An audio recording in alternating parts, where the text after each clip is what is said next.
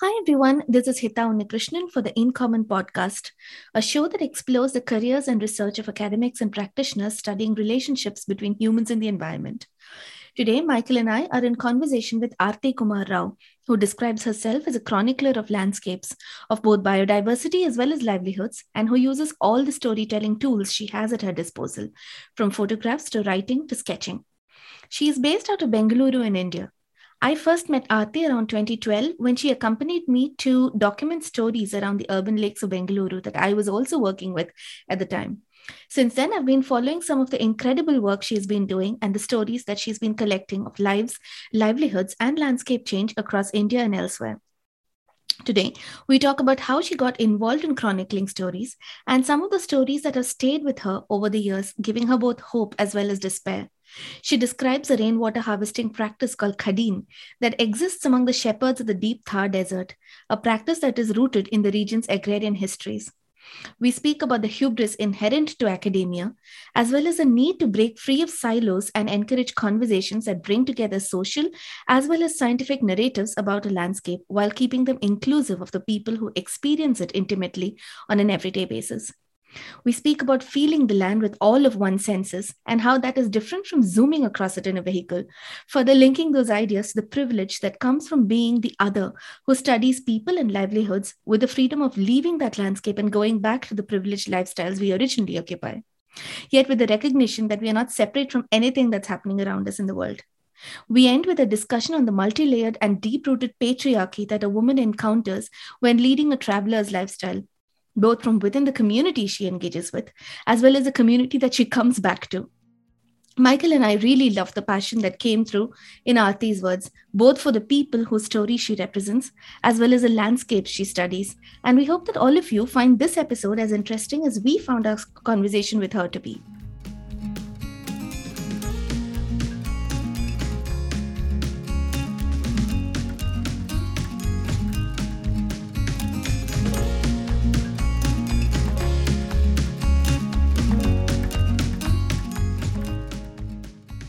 So, hey, Aarti, thanks for joining us. Pleasure is all mine. Yeah, thank you. I think I'll just begin with one of these these questions that I don't have an answer to myself, which is, I was looking at your work. You're described variously as an environmental photographer, an environmental journalist, and an explorer, an environmental explorer. So just wanted to ask you, what do you describe yourself as? Gosh, this question always stumps me. It always stumps me. I even wrote a little poem on how I do not really fit. I do not fit into any of these boxes very neatly. I kind of am messy and I kind of smudge all over the place and smear myself across these boxes. So yeah, I think the only way I would describe myself is as a chronicler. So I just chronicle stories about the land and how landscapes are changing, and what effect those landscapes are having on the people that depend upon them, people and creatures that depend upon them. So both the biodiversity and the livelihood of local communities. And I use whatever tools to tell these stories that I feel is appropriate for that part of the story. So it could be photography, it could be words, it could be video, art, sound. Soundscapes are amazing. So yeah, I just use a variety of these tools. So I'm not, when people call me a photographer, I cringe. When they call me a writer, I cringe, so it's one of those strange things. I'm everything and nothing at the same time. Yeah, so that kind of leads me into the other question I had really. How did you get involved in this, and what drove you towards this whole idea of chronicling stories of landscapes? I'm not going to use the word photographer. When I was a kid, I was always torn between wanting to study the sciences versus the humanities. And at that time in India, you couldn't do both. So you had to choose. Maybe it's the same still, I don't know. But in India, it was always, and so I was kind of really torn. So I ended up doing a master's in physics, but literature and writing was never far behind. And I've always loved to write. And and shoot and draw. So it's always been part of me. All of these things have been part of me. And I think it was probably when I was in the very late teens, early 20s, that there was this series that National Geographic did called the Mega Transect, where Michael Fay walked across the Congo and documented. The guy who walked with him was David Quammen, and Mike Nichols was the photographer, and they documented this Mega Transect. And I was so taken in by, that kind of storytelling where you do it slow and you walk. You don't use motorized transport. You move at the human pace of life. And that really stuck with me. And I've always, ever since, wanted to, so this was early 90s, I've always wanted to do stories about the land like that. So slowly, moving through the land very slowly. And so that kind of stuck with me, but then I kind of lost my way. I did a lot of things. I worked in the corporate world for 10 years, 10 very long years. And until I finally said, no, I'm going to go back to what I really wanted to do always. And I quit in 2012. I finally, weaned myself away from all corporate work and jumped headlong into this, which is storytelling about environment and about the land. Yeah, that's interesting. 2012, 2011 was when I met you as well, right? That's right. That was just when I was getting my feet wet, and we did a lot of that. It was so interesting, the stuff which you guys were working on then, the commons here in Bangalore. So yeah, that's it. And those things were all, me just trying to find my way through what, making contacts. And you guys, I stood on your shoulders, really. And I'm indebted to the scientists that I've worked with, the wildlife biologists that I've worked with, because it's really on your shoulders that my work is based on. I stand on, and my work is based on. Thanks. Yeah, good to know that we have helped someone at least. But no, I was kind of also thinking about the work that you've done. I remember, I think later on, I think in 2018 or something, I think Manjunath, who was our research associate, called us to this lake in Bangalore, and we were photographing that ritual where women sort of light lamps on the lake. Yes. In hope for the Chhat Puja. The Chhat Puja, exactly, for whatever it is that they ask. Blessings for mostly good husband or whatever. And then I was looking at the photographs you've taken, and they seem to build a sort of narrative, something that, at least to me, it evoked a sense of nostalgia about lost waterscapes. And then I was looking at your work earlier on, and you've been doing the same thing with the Brahmaputra. And some of it, I also read the blog, I think, about the Thai spiritual practices that you had. And then I was just wondering, as a chronicler, how is it that, or what are the discourses that you sort of want to convey through your project? Yes. It started in 2013 when I decided to start telling stories about freshwater. It meant a lot to me. River systems have always meant a lot to me. I've grown up with, raucous debates at home about large dams. My dad was staunchly against it. I had uncles who worked at the World Bank who were staunchly for it. And so, these kinds of, it got quite ugly sometimes, frankly. But anyway, I grew up with those debates. So when I decided to do environmental storytelling, I kind of knew that I wanted to work around freshwater and stories, and freshwater and rivers, and tell those stories.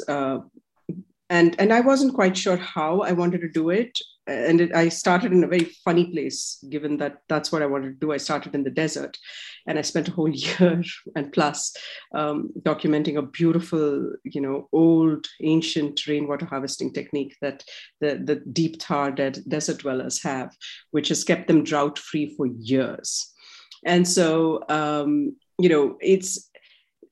I realized that was my introduction to long form visual narratives as well as long form storytelling. And I realized that such stories are slow burn. A lot of these stories are slow burn. They're not dip in, dip out. You really don't get the full picture in a single visit, maybe, even if you spend time, like, whatever. A typical story is given, 2 weeks, a month, and you really don't get the sense of what's going on.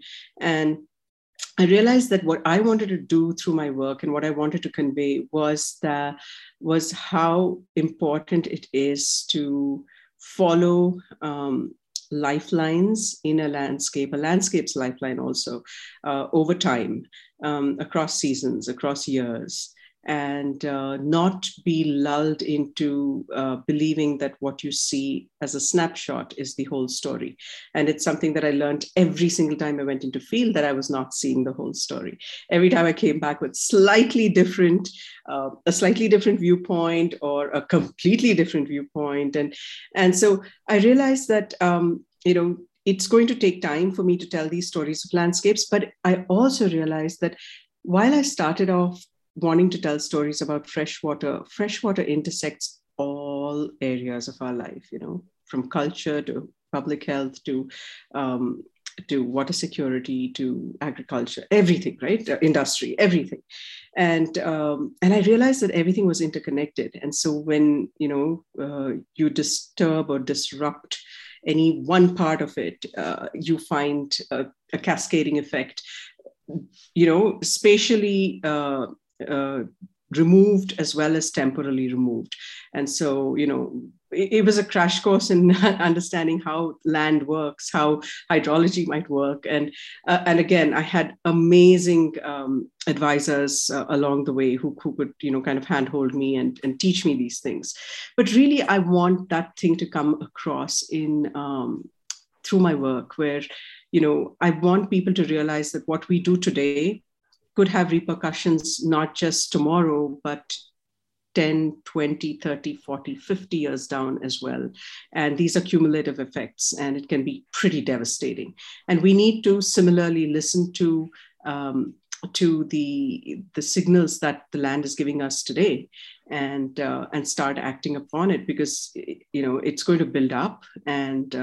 And if you don't listen to those very quiet, they're very small, they're small perturbations. They're not large. They're not, explosive stories. These are not some things which you can go and, immediately take a picture, or make a story of one event. It's not event driven at all. It's so imperceptible.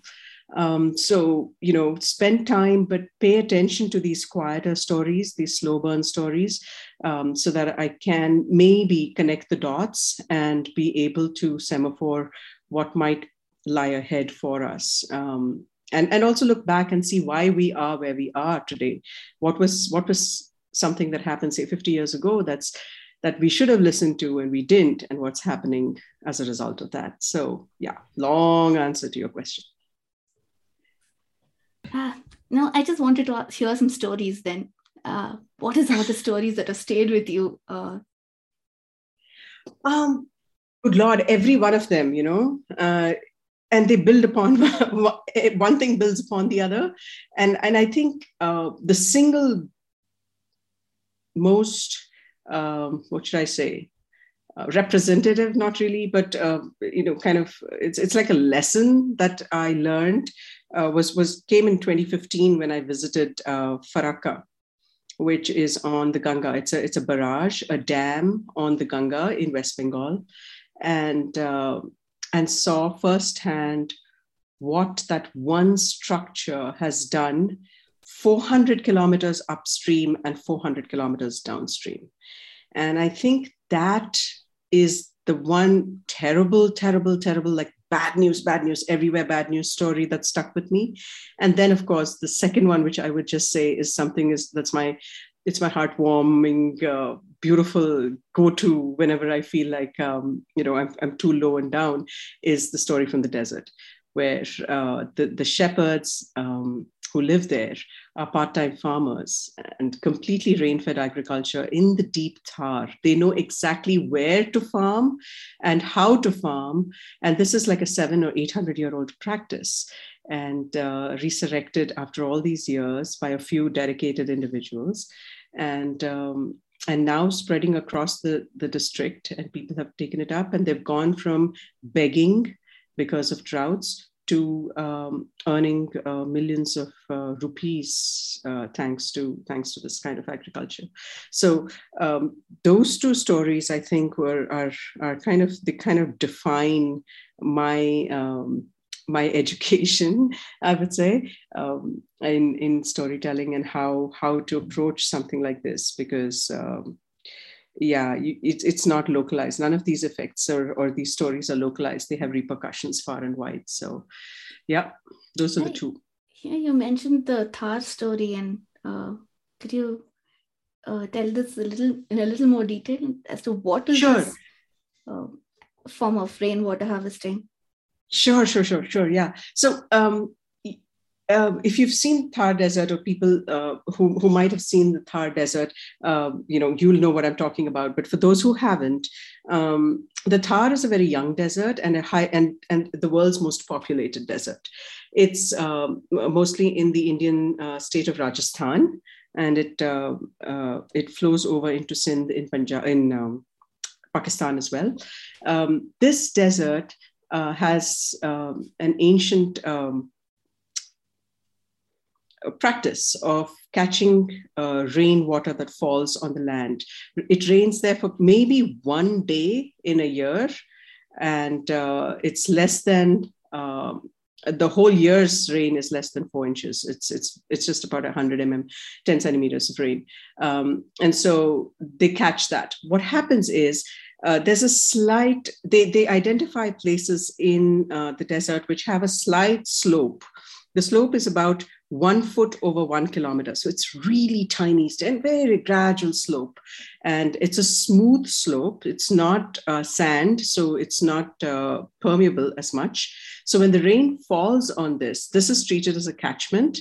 When the rain falls on this area, it rolls down that slope. And at the bottom, what these shepherds do is they collect the thorny bushes and they make a kind of bund, at one edge of the slope, and then they wait for the sandstorms to come. Before the rain comes the sandstorms. So when the sandstorms come, the sand accumulates, it gets caught among those thorny bushes, and it builds this bund. They fortify this bund slightly, maybe, or they just leave it as is, and then they wait for the rain. So when the rain comes and falls on this impermeable surface, the rain rolls down and it collects in this now man-made kind of depression.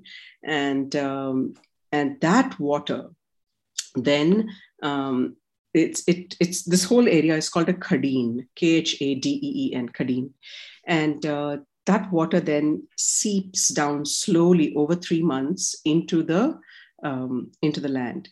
And after it is seeped, the shepherds, they till that land and they sow wheat, they sow guar bean, they sow, herbs, they sow all kinds of things.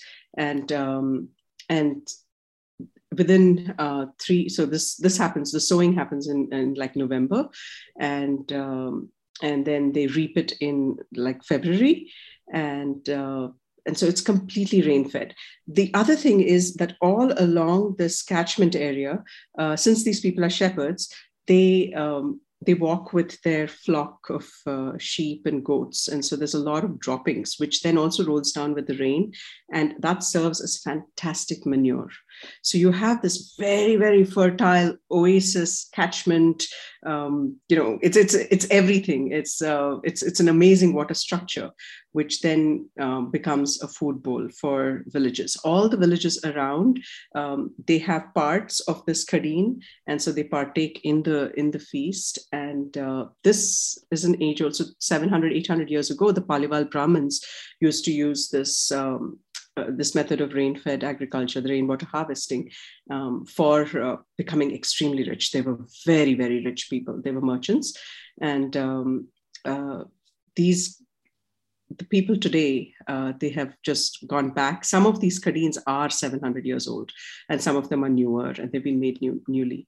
And a lot of people adopting it have gone from being in abject poverty to to being, crorpatis, as they call it in India, because of this agriculture. So it's a fascinating story, and it's beautifully self-sufficient. It's got nothing, there's no mining of water, there's no channeling of water, there's no canals, from the Himalayas diverted to, none of that is needed. This is just the rain that falls on the land that is harvested and used for agriculture. In other places, in other parts of the thing, they also use this in lakes for drinking water. And then once the water seeps down and dries up, it actually, they build percolation wells. So they hand dig these wells. And since the water is so saturated, I mean, the land around is so saturated, these wells pull the water through. And, as you pull up water, it keeps percolating. And these wells then last for the next 8 to 9 months. So 2 months or 2 to 3 months of lake water. And then they have the 8 to 9 months of this. So you have a full year of water until the next rain, one day of rain. So, I mean, I was just fascinated. I went there and I realized that, okay, I'm not going to be able to tell the story in one trip. And I went back every month for a year so I could see all the changes that are happening. And eventually, I think it was almost 15 months, and then I could begin to tell the story. It was fascinating. Wow. Yeah, it reminds me of all these things that we write in our papers, looking at historical documents, looking at Bangalore and say, yes, there was rain, tapping into elevation gradients of the city, rainwater being collected, recharging shallow wells, aquifers, and so on. And then, providing year-round water supply to a semi-arid or arid landscape. But I'm just going back to something else you were talking about in terms of storytelling, and how a lot of what we do is, really, we cannot look at snapshots in time. And that's one of these things that we keep hearing as academic scholars as well, right? That you cannot look at landscapes as snapshots in time, that you need to have a more temporal outlook towards things. And that in some ways, academia needs to go beyond these single elements or whatever of whatever it is that we are studying into storytelling. And I was just wondering whether you had any thoughts on that, because you're working with academics as well, and some directions that, that have helped you, whether it has created the impact that we keep talking as academics that, you need to have storytelling, but has it, helped in some way, or what would be needed to create change in some way through these things? So the people I work with, many of them are really good storytellers. I mean, like you guys, Harini, and all of you guys as well. So, you're already good storytellers. And I think I'm just coming in, with from the cold, but, trying to connect dots. So, kind of seeing what what you've seen, but also then going and seeing how it manifests on the landscape itself. This longitudinal, taking the longitudinal look and the systems thinking and all this jargon that we, throw out there, I feel that it's really important because, I feel very often, and this is completely only from me talking to people that I'm making these comments. It's probably, I don't know if it's going to bear out or not. But I feel that everybody is working in silos. And, how often does a hydrologist talk to a wildlife biologist? How often does a politician talk to a hydrologist? How often does a hydrologist talk to the engineer, and, or the public health guy, all those things. People are all, they seem to be working in silos. It's getting better in some places. I know some fantastic people who are doing cross disciplinary work in Bangalore, and they're based in Bangalore, but then they're doing field work elsewhere. And those kinds of, breaking down those silos and speaking to each other, and seeing what each other, seeing their point of view, right? The social stories as well as the scientific stories. And then, you have to see both sides of not both sides, it's not both sides, but it's, to see the full picture rather, how does it affect livelihood? How is it affecting people that live there? How is it affecting the land itself? So to kind of broaden your focus, maybe kind of take off the blinkers and look just to make those connections. I think that's so paramount. It's really important. And also, not be kind of high-handed in it. I feel that even the indigenous people, the people who live in those landscapes, have a lot to share. So even listening to them and that knowledge needs to be a big part of the discourse as well. And I feel sometimes I see that being subverted maybe by academia.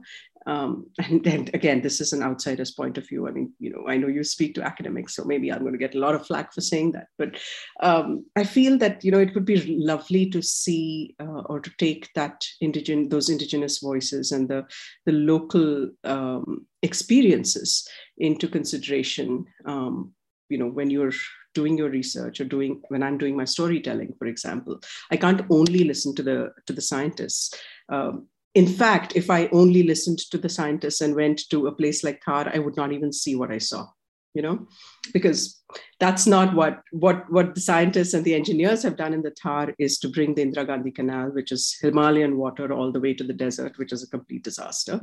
But you listen to the local guys, you listen to the shepherds, you walk with the shepherds, and you see a completely different point of view, right? So yeah, I think breaking silos down, collaborating, talking, speaking, trying to figure out different ways to tell stories beyond academic publications, beyond English language newspapers, or even newspapers. There are so many other ways people can listen to, people learn through music, people learn through theater, people learn through art. There's so many different ways that we can communicate stories.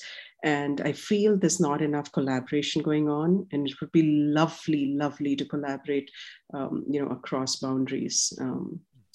And across political boundaries as well, because rivers are not static. They don't live within countries. They do cross boundaries. And we know in South Asia, for example, Bangladesh, India, China, Nepal, Bhutan, all of that, right? I mean, that's the area I work in, so that's what I'm talking about.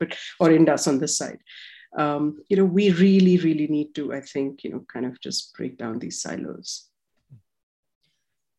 Arati, building on something you just said about the relationship between academia, scientists, and local folks. I mean, this is something in the commons field we think about a lot. What do you think prevents someone coming from the outside from taking seriously and genuinely engaging with local folks and trying to understand their point of view? After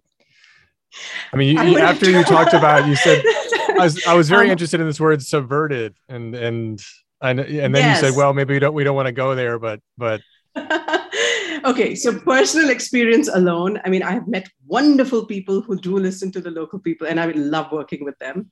And so I'm not talking about those guys, okay? But I am talking about a large part of academia who have also heard, and I don't tend to work with those people as much, but there's a lot of, I would probably sum it up in one word: hubris. Mm-hmm. And I feel there's this thing of, we know better. And,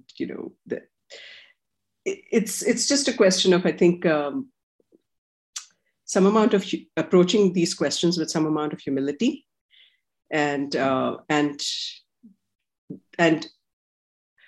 admitting maybe that we don't have all the answers yet. And maybe somebody else through lived experience has something that we can learn. And I feel that especially, even when you look at how, the Native Americans, for example, when they speak, when they talk about things and how they do agriculture, for example, or even just, you even hear the people in the Thar and how they do agriculture. It's so different from modern agriculture, right? And it's so suited to that place. That's the other thing, some of these things are so localized, and the local geographies become really important. And who best knows those local geographies than the people that live there? And, they kind of know the lay of the land. They know how it works, or at least they used to. There is a large, I would say,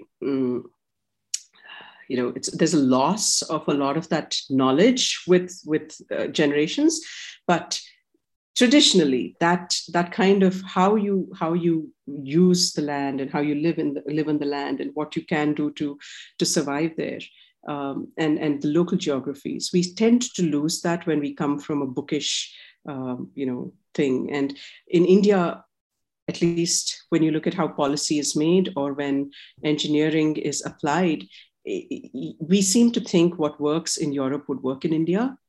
And some of those applications, it's kind of maybe a hangover from the colonial days, but still rife and still very much alive in India. That thinking has caused so many of the problems that we're seeing today in India.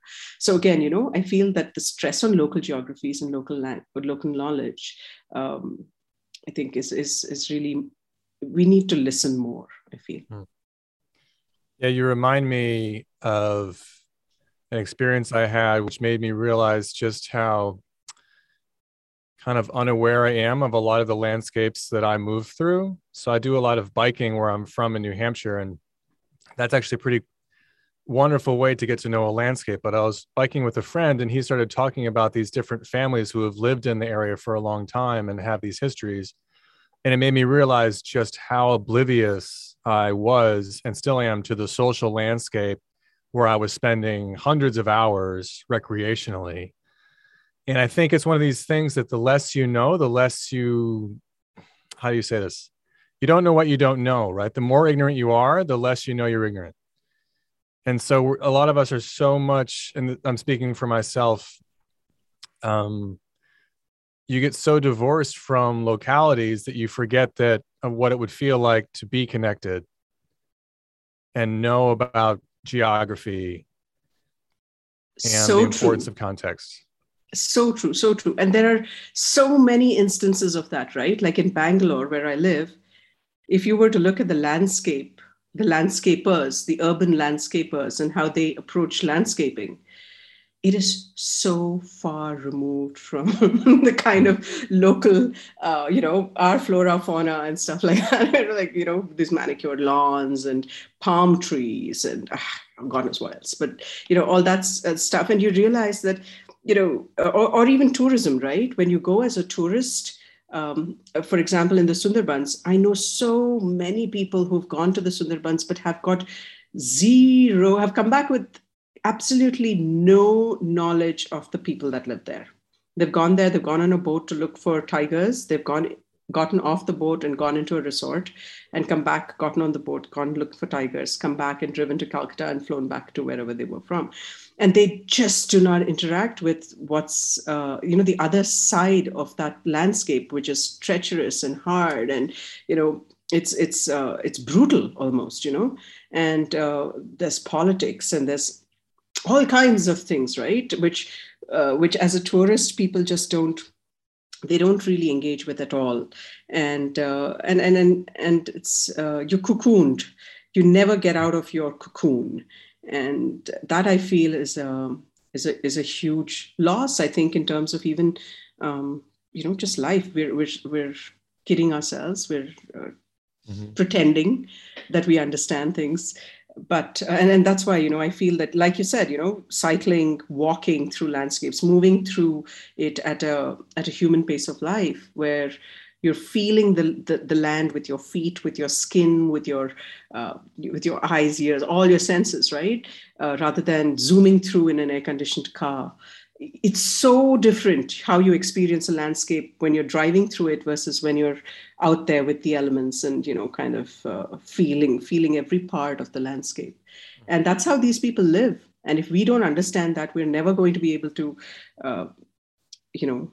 approach even how life might be over there and what might be ways to solve issues that might come up. So, Rati, about your about your work itself. I'm interested in how much you think about who your audience is and what effects you want to have on them, what effects maybe you want to have on different types of folks that might be looking at it, what types of emotions you're trying to evoke. Is it because you're looking at some of it, you're talking about challenges and there's a narrative. And one of the things that I've become interested in the last 10 years in the field of environmental communication is the dynamics between kind of hope and despair. And one of the things that I've struggled with in the climate change discourse space is how often the new news is always bad news. It's always worse than we thought it was going to be. And that feels like, and I know that science communicators have struggled with this in the climate change space because it's, from their perspective, well, things are bad. We need to communicate this. And then you confront this avoidance and denial mechanism from other people where they say, well, okay, it's bad, but I don't know what to do. And so I'm interested in your thoughts on, just to repeat it, who you're kind of speaking to and what types of effects emotionally or maybe behaviorally you're hoping to have on them.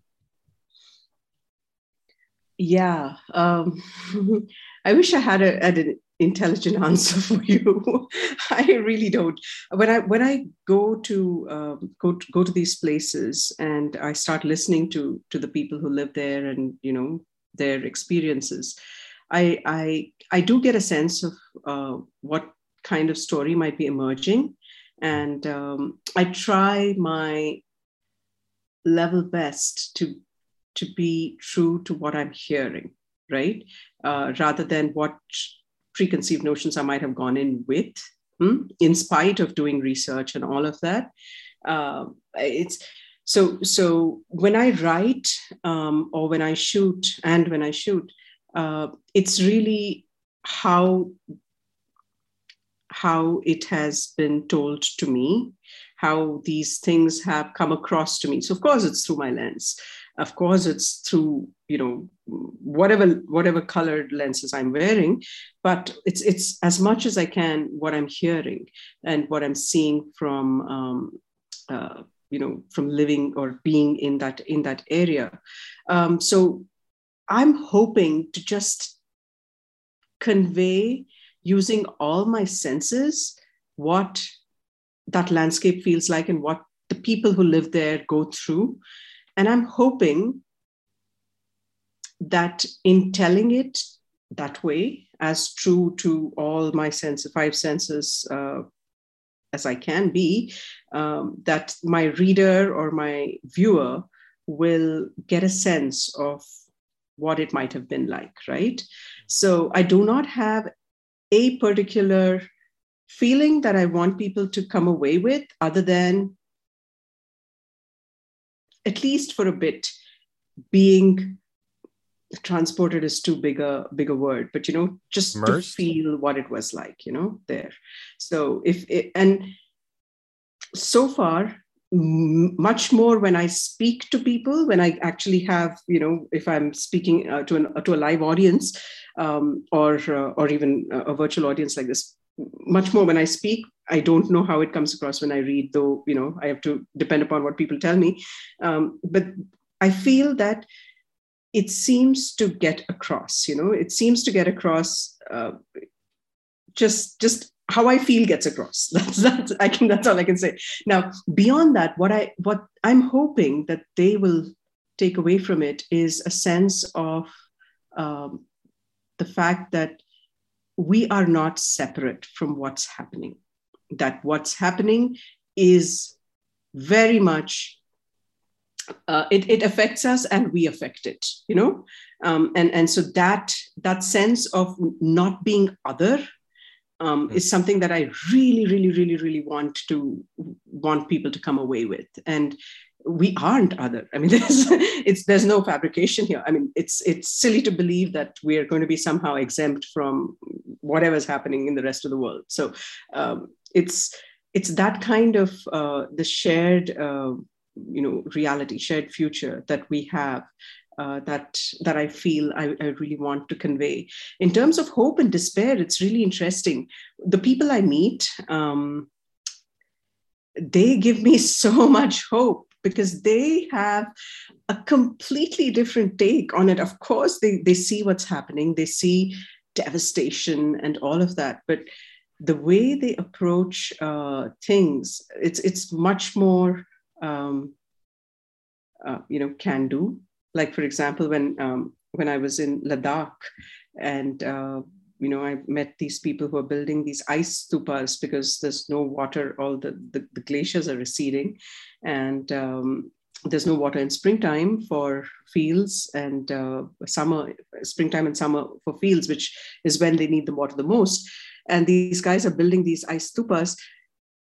The mountain people have a minuscule footprint, carbon footprint, and yet it's they who are suffering and they who have to take these, steps. But they're doing it, It's like, we need to survive and we're going to do whatever it takes to survive. And so they're out there just solving those problems and in their own way and whatever it takes for them to live. And similarly, people I meet in Assam or people I meet in Bihar, I feel so often that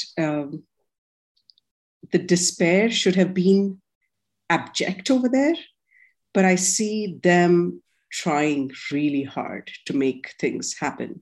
And I always come away with a sense of, I'm no one to complain. I cannot ever complain about anything, right? We just have to do the right thing. And so that's the other thing that I feel I really would love for people to do, is to just kind of do the right thing over the easy thing. But I know that it's hard, and I haven't seen any success in those things. But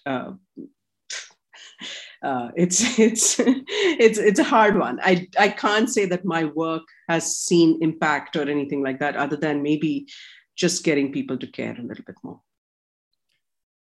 Well, yeah, I would say that there's something I'd say to students, and I think I'd need to say it to myself as well, is don't let the perfect be the enemy of the good, right? We often get obsessed with, this perfect image or this ideal that we need to reach. And some disciplines are founded on that. And what we need to think about is how do we get tomorrow to be a little bit less bad or a little bit more good than today? I know I saw some important person give a talk that said that. I just can't remember who that was, but. Yeah, no, I was listening to what you were just saying, Aarti, and I was also reminded of some other experience that I had at a talk organized by the Royal Geographical Society. It was one of those serendipitous things where you're invited because you're early to something else, and they have no idea what to do with you, and they tell you, okay, here's a talk. Do you want to listen to it? And I remember going into this talk where there were two white women who had worked on sacred traditions of Africa.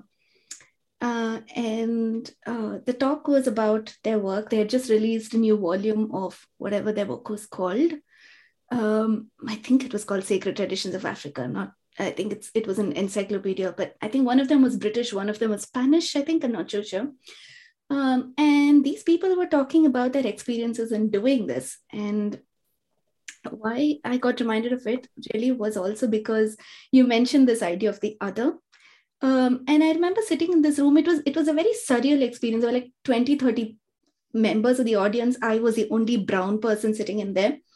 So entirely white audience, two white women discussing a country, discussing their tradition, their experiences of chronicling the traditions of country that they've gone into. And then using phrases such as the local chieftain came to me and asked me to be a custodian of their culture, and having this bunch of 20 people applaud. And I was just thinking, am I the only person sitting here appalled at this whole thing, listening to a group of people creating a narrative of them versus us, while at the same time, here's this wonderful piece of chronicling, so to speak. So the videos that they had taken of the customs and traditions that they were documenting were fantastic. But woven into that was this whole narrative of it. I mean, it reminded me of going back to these colonial archives that I sit and pore over every day and seeing how the British described Indians, during the colonial period. The natives did this and the natives did that. The word natives was missing, but everything else was there. And then I was just thinking, when we go in, in your case, when you go in as a chronicler into these landscapes, in a certain sense, you are the other too, because you are not part of that landscape. But at the same time, you're striving to bring their voices out in a way that, again, does not reflect your hubris as a person more privileged with the access to those things. And I was just wondering what your thoughts were on that. No. It's a question that I deal with every single day of my working life, because it is, right? I mean, just like you said, just because I'm Indian, that doesn't mean that I can go to places in India and be one of them. No, not happening, right? I'm still very much the other when it comes to a lot of these things, and I'm acutely aware of my privilege as who I am, right? I may not be white, but I am still extremely privileged. And when I go into these places, I know how they look at me, right? They don't consider me as one of them. So, for example, in so many of these places where I go, the way they would treat a woman who is part of their community is extremely different from the way they treat me, right? So I know, I can see that. And I do carry I'm acutely aware of my privilege, and I cannot negate that in any way, and I cannot excuse that in any way. But I am very, very aware of the fact that when I step into these places, things can be told to me because of who I am, right? And so the one way that I feel has worked, I don't know whether it has worked, but at least that seems to alleviate some of this, is to spend time. So when they seem to realize, okay, she's not going anywhere, she's not just come to listen to sound bites and go away with them, they seem to drop that guard, or that kind of facade, really. And I just sit for hours. I mean, there are so many afternoons where I'm supposed to be working, but I can't work because they're having endless cups of tea, or, they're talking about the price of camels, or, how the fish catch was, or whatever, right?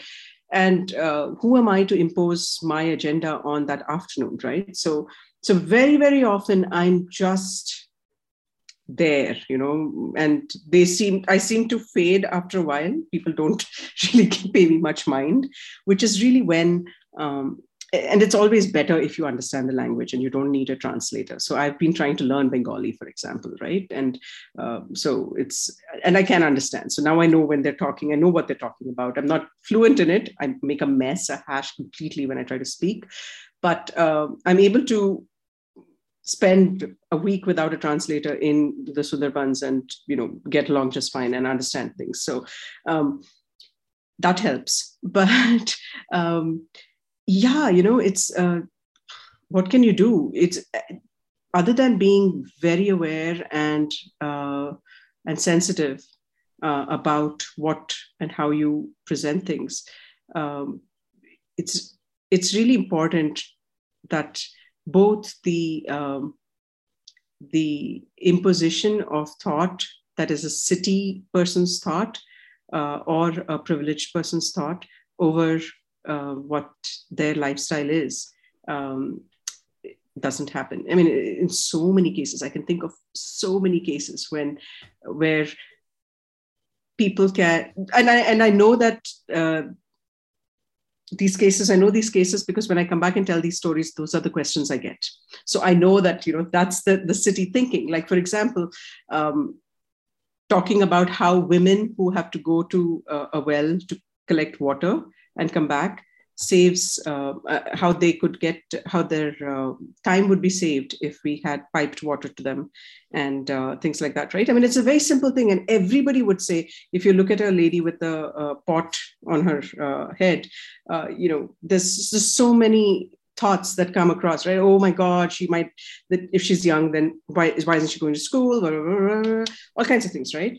And I realized when I was there and I went with these women to fetch water, this was not far, okay? This is not one of those things where you have to walk 16 kilometers for water in this heat of the day. This is not that. This is just the village well.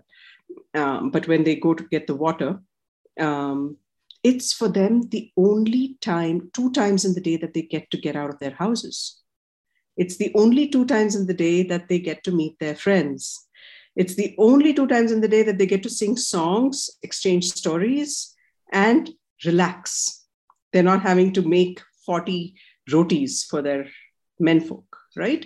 So I saw a very different perspective, and that whole thing of, oh, but they could have saved time with the piped water. It's almost like they won't get to go anywhere if you know. So sometimes you just don't see some of these things when coming from with the background that we're coming from. And so some of these things, I realized that it's very important to just kind of observe, listen, observe, and just not try to pretend that you know better. And the same thing in the Northeast with all the hunting, right? And all kinds of different rituals that are there. I mean, who are we to tell them what is better than something else, right? So it's just it's hard to not be preachy, especially in the kind of work, I mean, when you're writing and things like that. But you can't be preachy. It just takes away from what is and what can be if you're imposing one way of life over another, because there isn't just that one way of living. And in fact, in many ways, sometimes, it behooves us to take a page out of what they are and they believe in, or how they're living, for example. And many of these places that I go to, all of these people have such tiny carbon footprints, they tread so lightly on the earth that just my own lifestyle here in Bangalore would blow them out the water, right? And it's I'm just very aware of that. And I know about this privilege thing. It's like, it rankles. You know why? What rankles? I come away from landscapes of devastation, and I come back to a house with 3 meals, a roof over my head, flowing water, hot water. Sometimes I come straight back into a social gathering where everybody is laughing and dancing. It's so hard to reconcile the fact that, I am telling a story of somebody, and then this is my lifestyle on the other hand. So I struggle. I sometimes come back with, close to some kind of trauma, just being in these landscapes and seeing what people are going through, and then being thrown into a mix which is so removed from that I've seen. It's damn hard. It's very hard to reconcile that and kind of just stay centered in within myself to be able to even tell those stories. And so you kind of tend to maybe overcompensate, knowing that you are so privileged. I really hope that the people that I go meet in these landscapes, don't feel that I hope they realize where I'm coming from and why I'm doing what I'm doing. They seem to. That's why we have some wonderful conversations. They seem to. But yes, it's hard because many of them also feel that things will get all right if they tell their story to me. And I have to make sure that I tell them that there isn't any such light at the end of the tunnel. Just because I'm telling you a story doesn't mean everything's going to get all right. They think I might go and, the government's suddenly going to change everything. And that's not going to happen. So yeah, I'm just very honest upfront with them, tell them what I can and cannot do. Yes, definitely being other is very much there, but I think they do see me as an ally. I hope that happens and that stays for as long as I want to do this work. Yeah. I think I rambled a bit over there. Sorry. No, it was wonderful. Yeah, I was just listening to that and I realized that was one of the earliest lessons I learned. Never tell people that, or never act like, better than what people are telling you. Because I remember going into these, fields where shepherds were grazing their cattle in Bangalore, and like 60 plus, 70 plus year old men asking them questions about how they managed the lake in the past, what memories they have. And then hearing things like, 20 years ago, you would not be standing looking at me like this. You would be covering your head, eyes down before you address men folk. And I used to be outraged. I'm like, no, 21st century woman, I'm not doing that. That kind of a thing. But then in a certain sense, that's their way of life. That's what they've known. That's who am I to go and impose a lesson on patriarchy to them, right? As much as I'd like to. But no, I was also talking of patriarchy. I was also wondering, a lot of these experiences that you describe involve you going to different places, spending time with communities, and documenting their stories over long periods of time. How did you deal with that on a personal level in terms of all the expectations that our gender has with us? Expectations from the people I go meet, or the people I'm now coming? the people you come back to, pretty much. Home, family. Yeah. No, I've been very lucky to have an extremely wonderful family. My parents never stopped me from exploring right from when I was little. So that's huge. And husband and kid too seem to buy into to this whole lifestyle of mine. They do worry because sometimes I'm out of network coverage and they can't even reach me for like 2 weeks, and they don't know. They're like, okay, if mom doesn't, call us at the end of these 2 weeks, we'll have to do something, that kind of stuff. But other than that, no, I've been lucky with that. The only thing that riles me, and it riles me like hell, is that I have a daughter, and she's now 20, but I have been working since 2013 now. So it's been about 9 years. So she was about 11. I used to take her with me to field as well sometimes, but sometimes she would stay back, and Sanat would be. So Sanat would also travel a lot. My husband would travel a lot. So we take turns traveling so that one of us is always at home. He never got asked, well, who's going to take care of your daughter if you travel? I always got asked, who's going to take care of your daughter when you travel? Always. My closest friends would tell me, I don't know how you do it. I care too much about my family to do what you do. As if I didn't. I mean, the subtle arrows that you just go strike me, like, and it's funny because, they thought they were being supportive. But you could tell from comments and stuff like that patriarchy is rife in so many different ways, and among people who think themselves not patriarchal even, Yeah. So so that's, I think those things riled me more. The fact that my husband, who travels a lot, was treated extremely differently from me, but I began to reconcile things, and then kind of, I think I started not caring, not defending myself, and that started helping. And now I don't get that as much. I do get it a bit still. There are some people who still say it, but I don't get that as much. So, I think it's just, they've either given up on me and you kind of thought I'm a lost case, or they've probably understood, what it is that I do. Yeah, I remember getting my PhD. I think one day before I got my PhD, the degree itself. I remember having this conversation, very excited. 5 years, got my PhD, blah blah blah, and then someone telling me, "Great, now you learn how to make round rotis."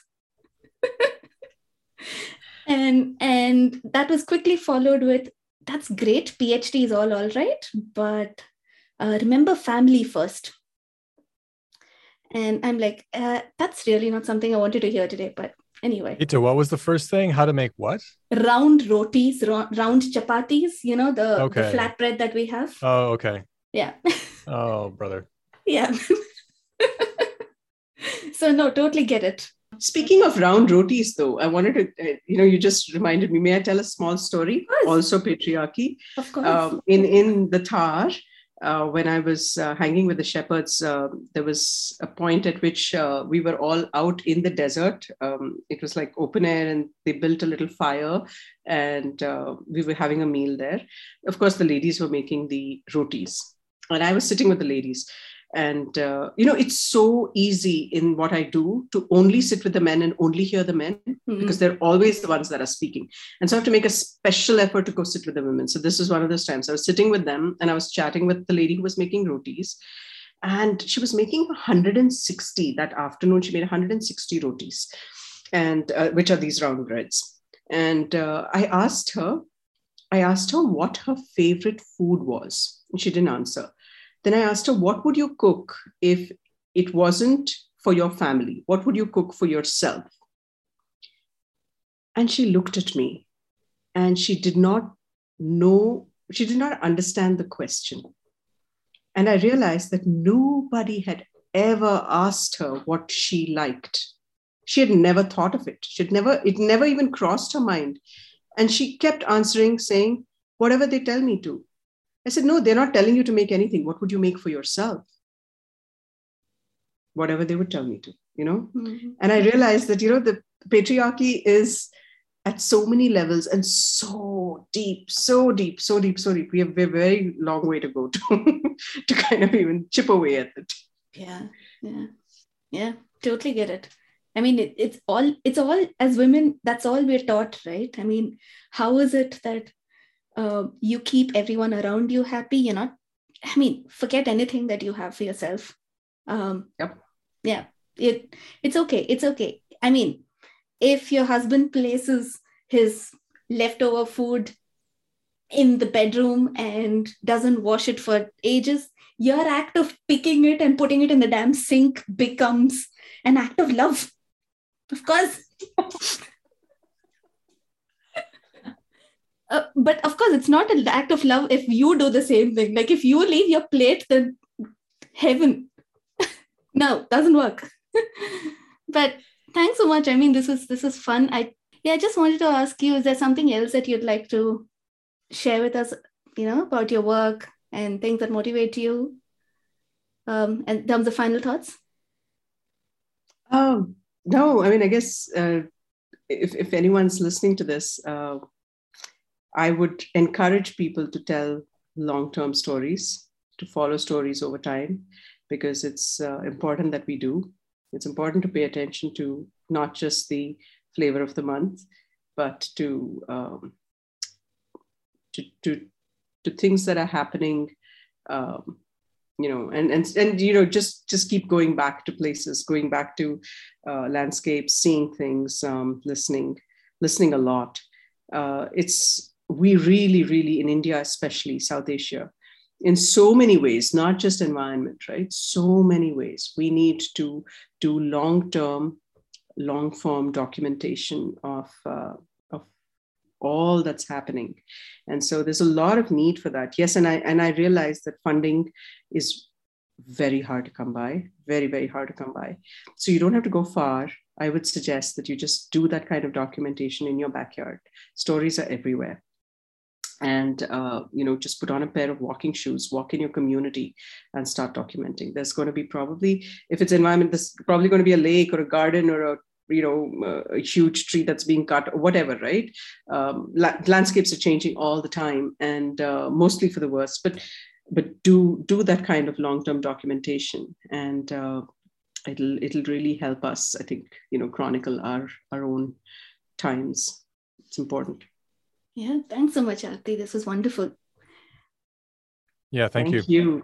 Thank you, guys. It's been interesting talking. I hope it's useful. That was terrific. Thank you for listening, everyone. You can find more episodes as well as a blog on our website, incommonpodcast.org. In Common is the official podcast of the International Association for the Study of the Commons, or the IASC.